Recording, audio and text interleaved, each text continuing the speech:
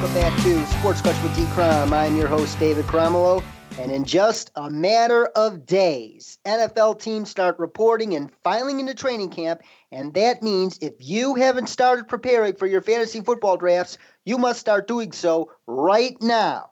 Meanwhile, we here at Sports Coach with D. Crom will continue to do all we can over the next month and a half or so to give you the information and tools you need in order to dominate your league in 2017. In that spirit, we continue our 2017 Fantasy Football Preview Series tonight with a look at the fantasy landscape for quarterbacks. And to help us break it all down, it is a pleasure to welcome Chris Heil back to the program. Chris is the content manager of the award-winning fantasy sports website xnsports.com. He co-hosts the 10-to-1 podcast, and he is also a proud member of the Fantasy Sports Writers Association. It's great to see you again, Chris. How are you doing? Oh, I'm doing great. Thanks for having me on. It's always getting close to football season when I'm talking to you. It definitely seems that way, Chris, and you're welcome.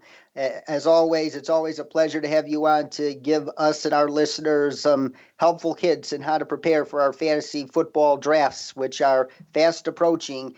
And before we get into quarterbacks in particular, I was reading Sports Illustrated's Fantasy Edition last night, and Michael Beller has a column in it that brings up a very interesting point. He says that although you can afford to wait to draft a quarterback, identifying the likely top quarterbacks is arguably the key to taking home a fantasy football championship. He added the following, and I quote, "Last year, 7 of the top 12 running backs, as in the RB1s in the standard league by total points, played with quarterbacks who were also ranked in the top 12 at their position. The same was true of receivers. 8 of the WR1s were tied to QB1s. Some of those backs and receivers, players such as Le'Veon Bell and Julio Jones, were predicted to be at or near the top of the leaderboards, but others such as LeGarrette Blount, DeMarco Murray, Frank Gore, Devontae Adams, and Michael Thomas were not.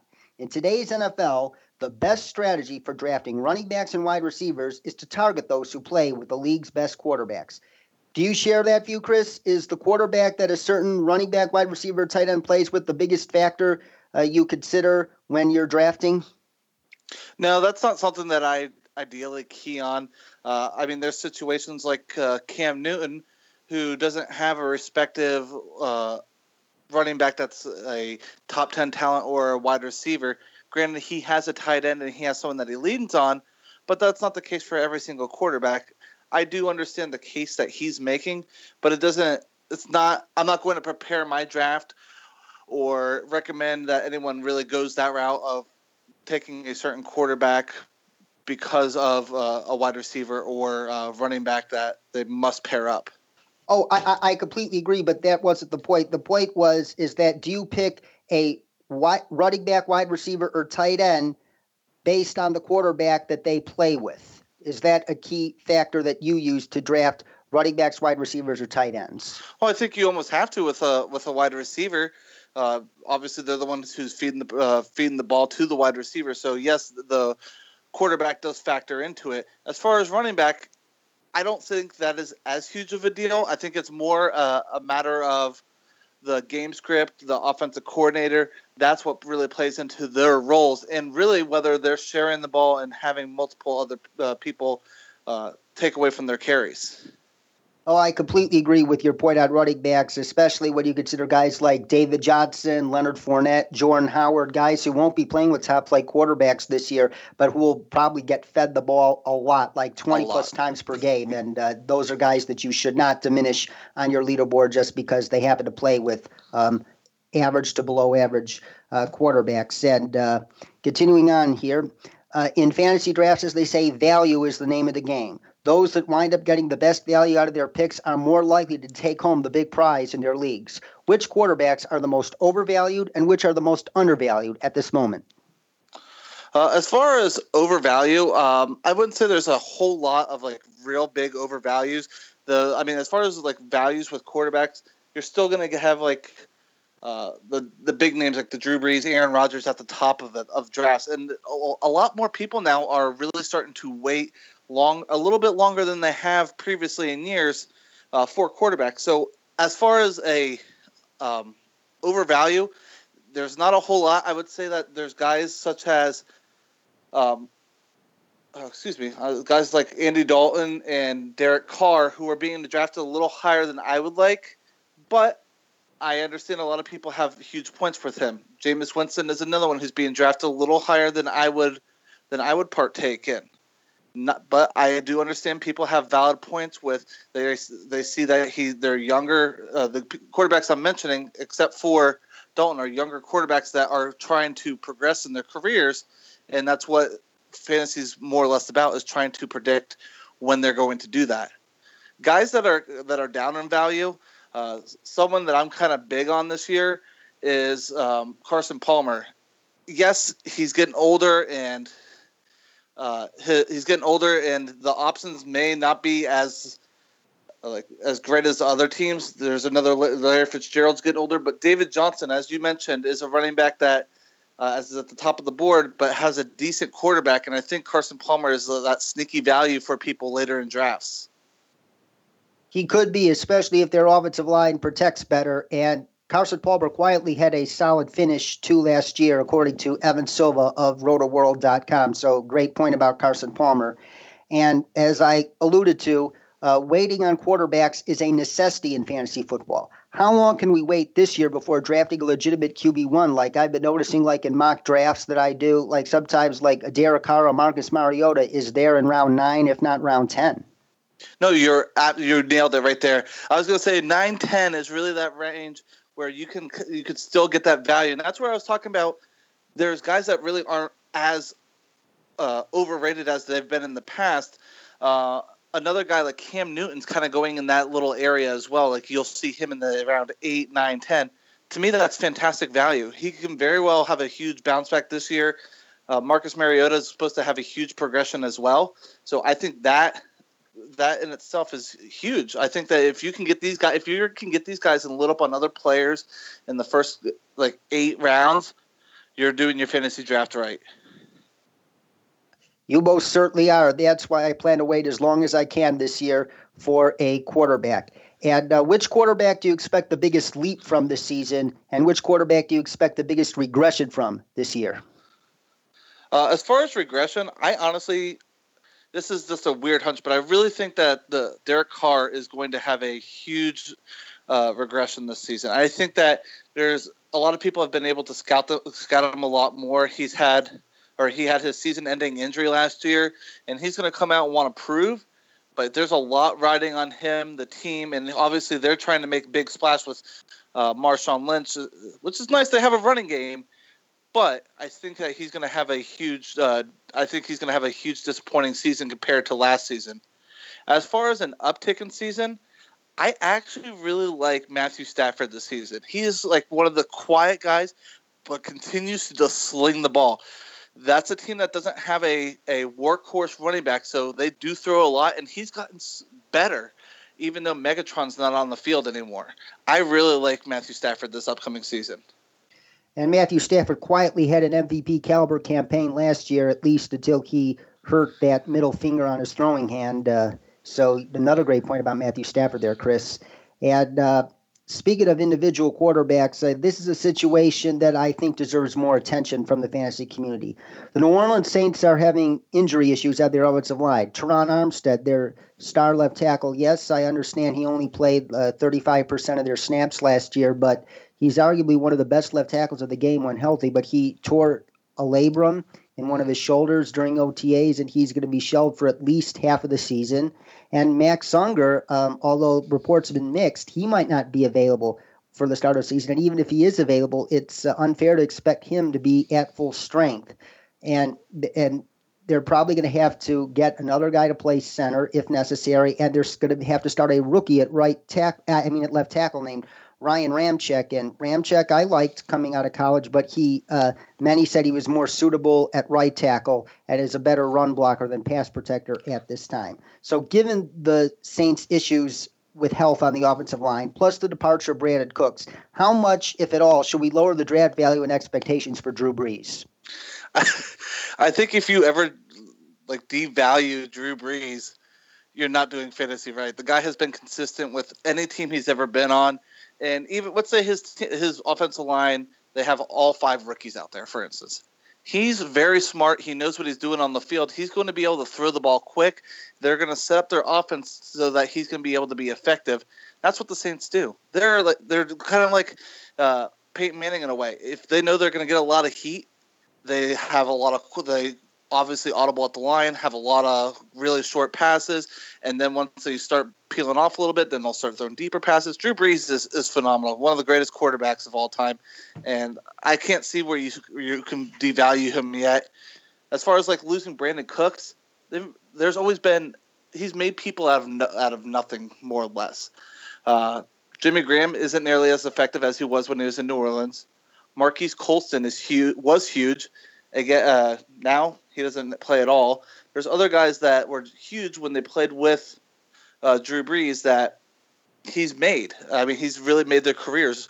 Willie Snead's another one. Granted, he was drafted by the Saints, but he is a big-time player. Michael Thomas is supposed to be a top 12, top 15 wide receiver this season, and he's going to be a monster in fantasy drafts.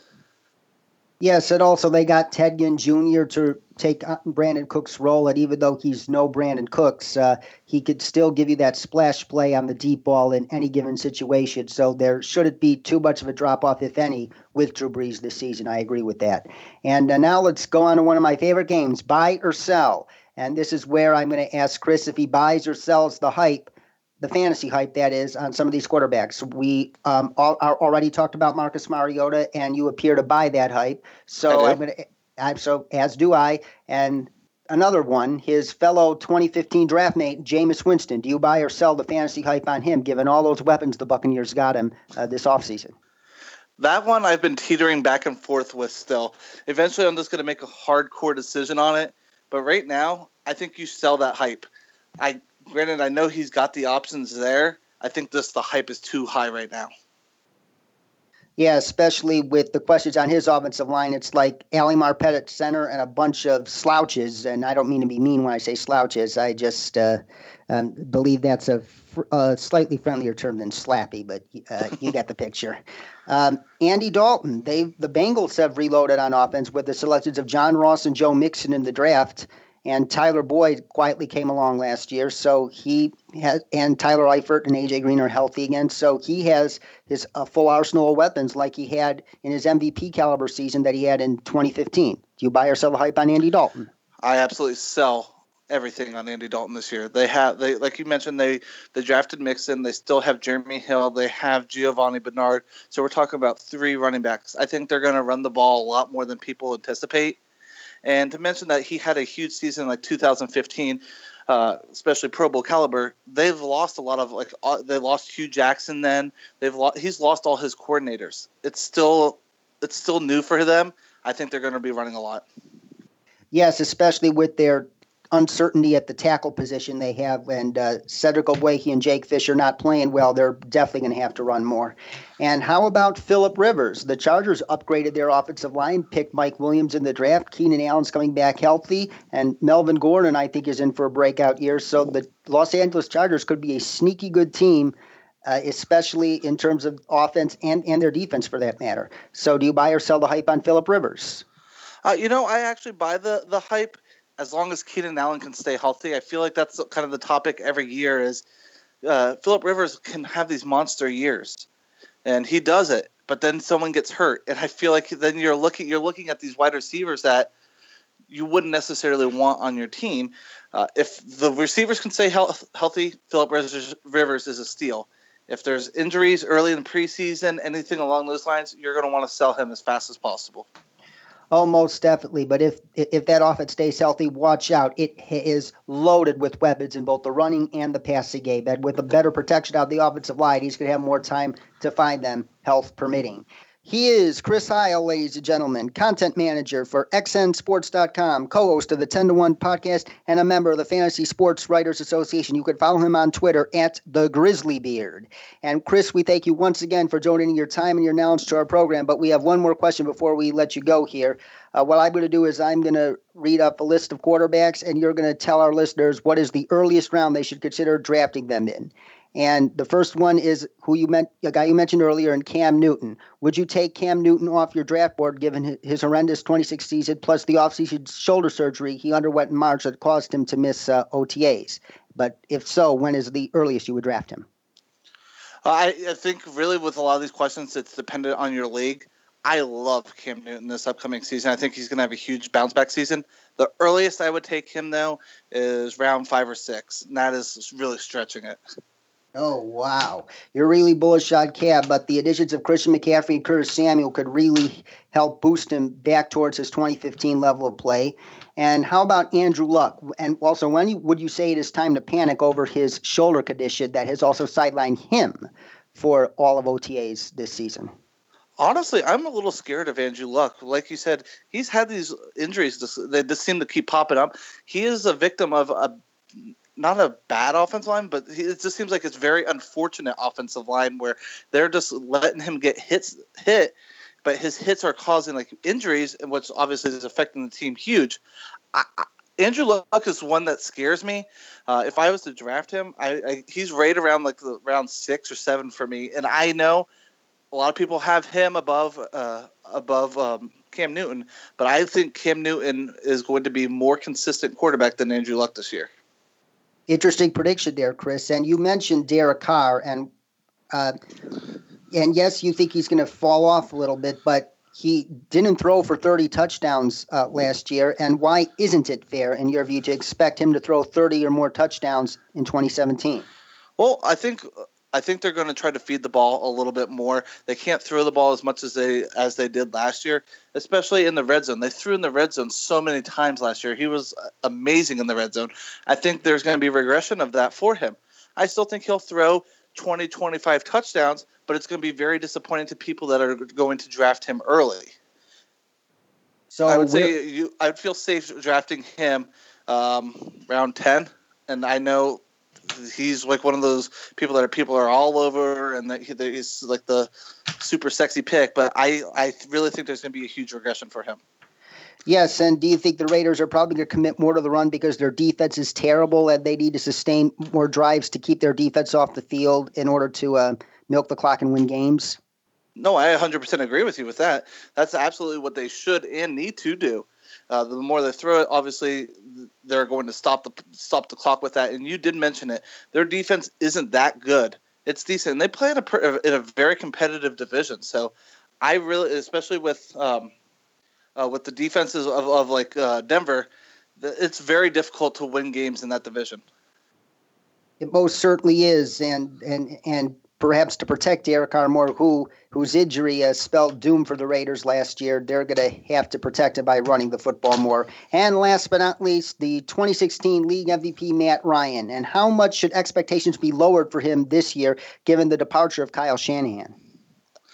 Yeah, I don't know if you've really lowered the expectations. I still think he knows he's been in the league for such a long time. He knows what reads to do, and he's very capable of doing everything that he did last year. However, I don't think he's going to have the MVP caliber season. I think he's going to have just a slightly step below, not huge, not dramatical, but he is kind of being overseen a lot in fantasy. He's kind of like that quiet guy that no one's really ever talking about. I still think that you can take him round 7-ish, 6-ish, and I think you'll be okay with that. He's one of the most consistent quarterbacks in the league, so you're safe with just plugging him and not having to stress out each week about is he really going to be able to score you 20-plus points, where there's guys like Andrew Luck who you're going to have that stress with, injuries of like someone like Ben Roethlisberger. Guys like that are risky when you can have someone consistent like Matt Ryan. Chris Heil, ladies and gentlemen, thank you once again for joining us, Chris, and we hope to have you back on the program in the very near future. Follow him once again on Twitter @TheGrizzlyBeard and check out his work at xnsports.com and the 10-to-1 podcast. Thank you once again, Chris. Hope to see you soon. You take care, David. Thank you. It was a pleasure talking with you. Always a pleasure talking with you as well, Chris. And that's all for today here on Sports Crunch with D. Crum. But we plan to be back tomorrow with ESPN NFL Nation Bengals reporter Catherine Terrell to talk all things Bengals, so stay tuned. Also, be sure to check out the episode archive as well as an up-to-date blog at sportscrunch.com. And remember, that is Crunch with a K. For Chris Heil, our producer Chris Broadhead, man in the box, I'm David Cromwell saying so long and, of course, stay awesome.